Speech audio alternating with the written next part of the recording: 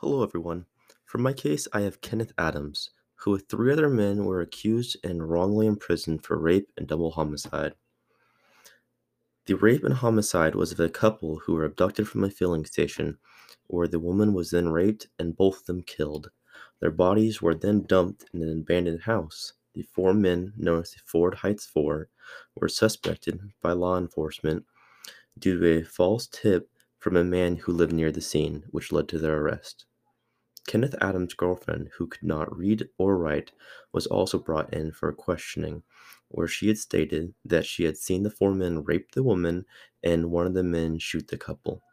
But a month later, she then retracted that statement, saying that police had drugged her and told her what to say.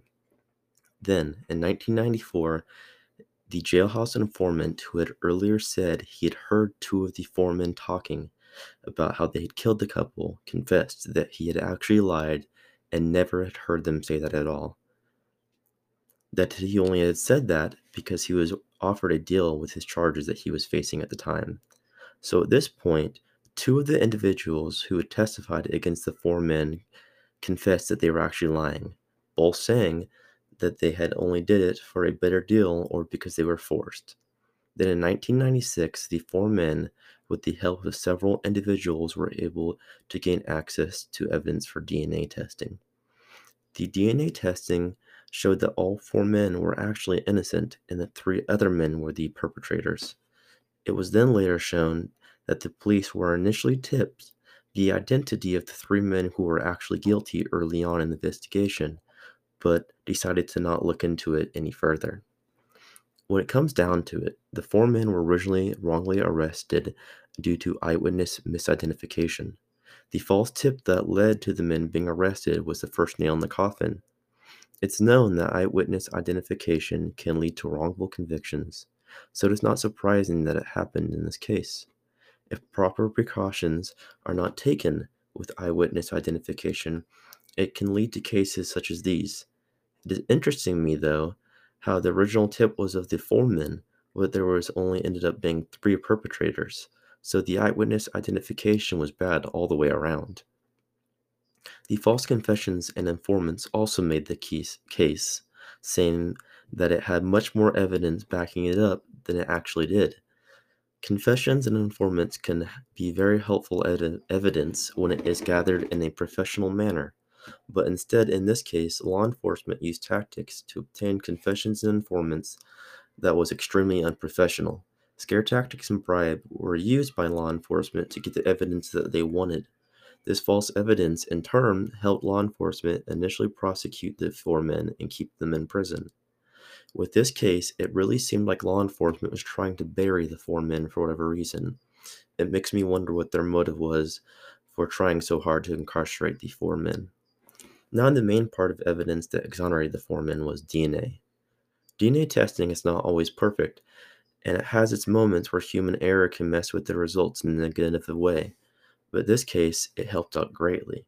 It not only proved that the four men were in fact not guilty, but it also helped catch the three actual perpetrators at the same time.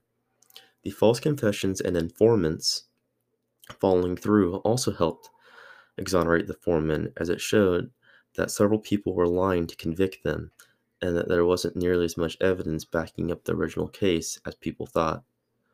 What was interesting to me about the false confessions and informants is that all led back to law enforcement trying to create evidence that was never there in the first place.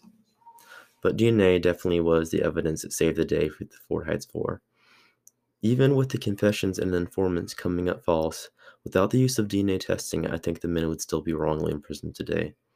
Although it is very unfortunate that it took 18 years for Kenneth Adams and the three other men to be exonerated, this case showed that human errors and poor professionalism can soil many different forms of evidence. Luckily, the DNA testing was not ruined by any sort of human error, and the four men were able to get their lives back. After the men got out of prison, they filed a civil claim against the police who wrongly imprisoned them.